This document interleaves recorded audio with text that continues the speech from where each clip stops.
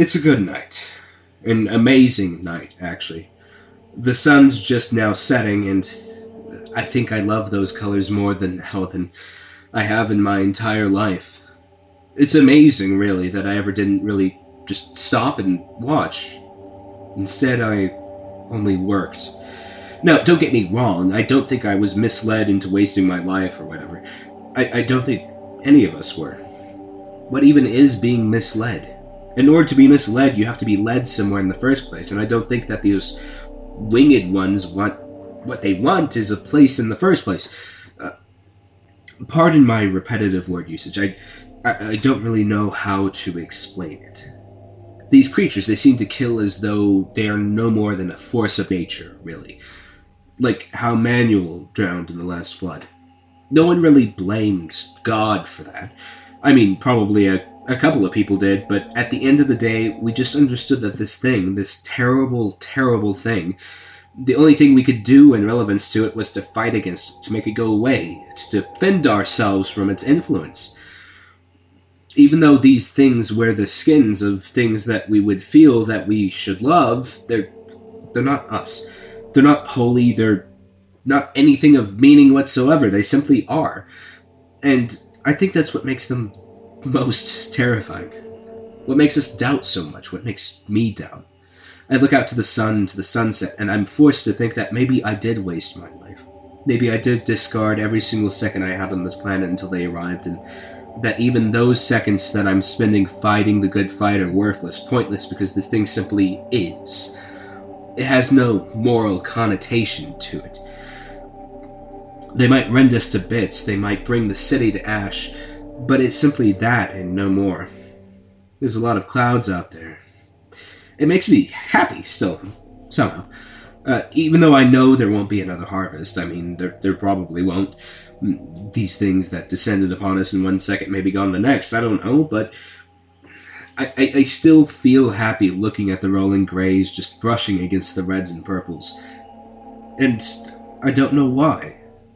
I don't know why I still worry about how my skin will feel from one moment to the next, because I know that in 1 second my skin might be here and the next it might be gone. Even with that understanding, I still love that the rains might be coming, that we might feel that smell on the wind, the smell of the earth being reborn. I don't really understand, and I must admit that I don't really understand myself as a whole. And I sure as hell don't understand those things. So beautiful and yet so gone.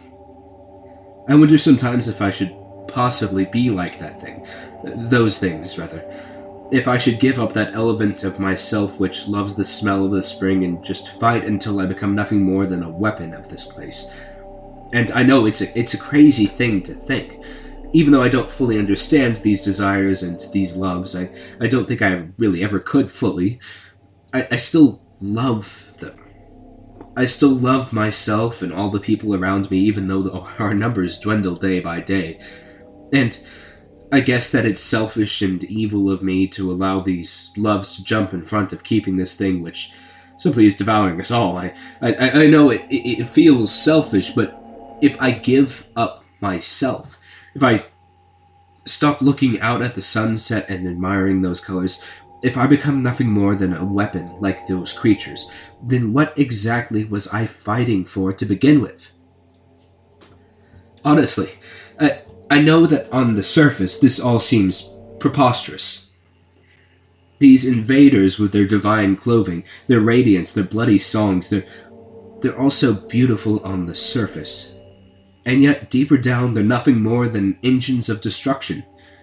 And there would be some beauty in me giving up these loves for the defense, and I know that.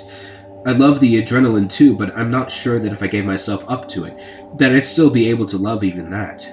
That if I gave up, fundamentally, these things that make me human, that I would be able to enjoy being an engine of destruction like those divine angelic bastards. I wonder if I could. And I don't know.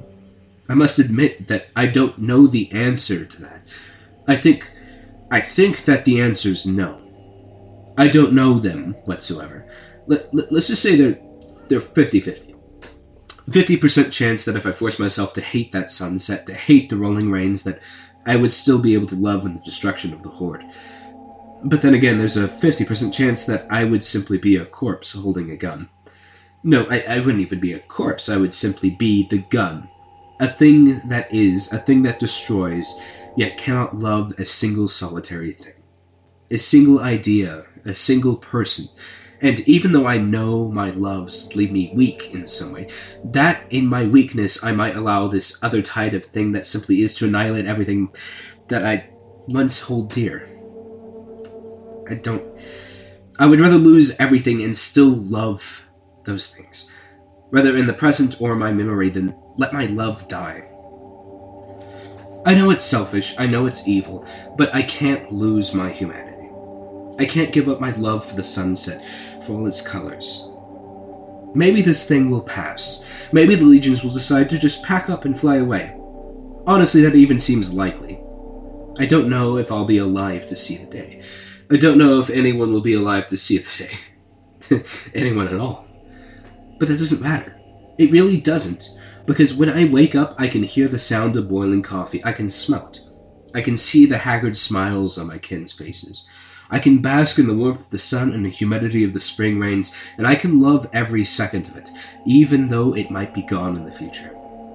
These brief moments of being, of loving, of being a human, maybe they're worth that death. Perhaps that's the only thing worth death in the end.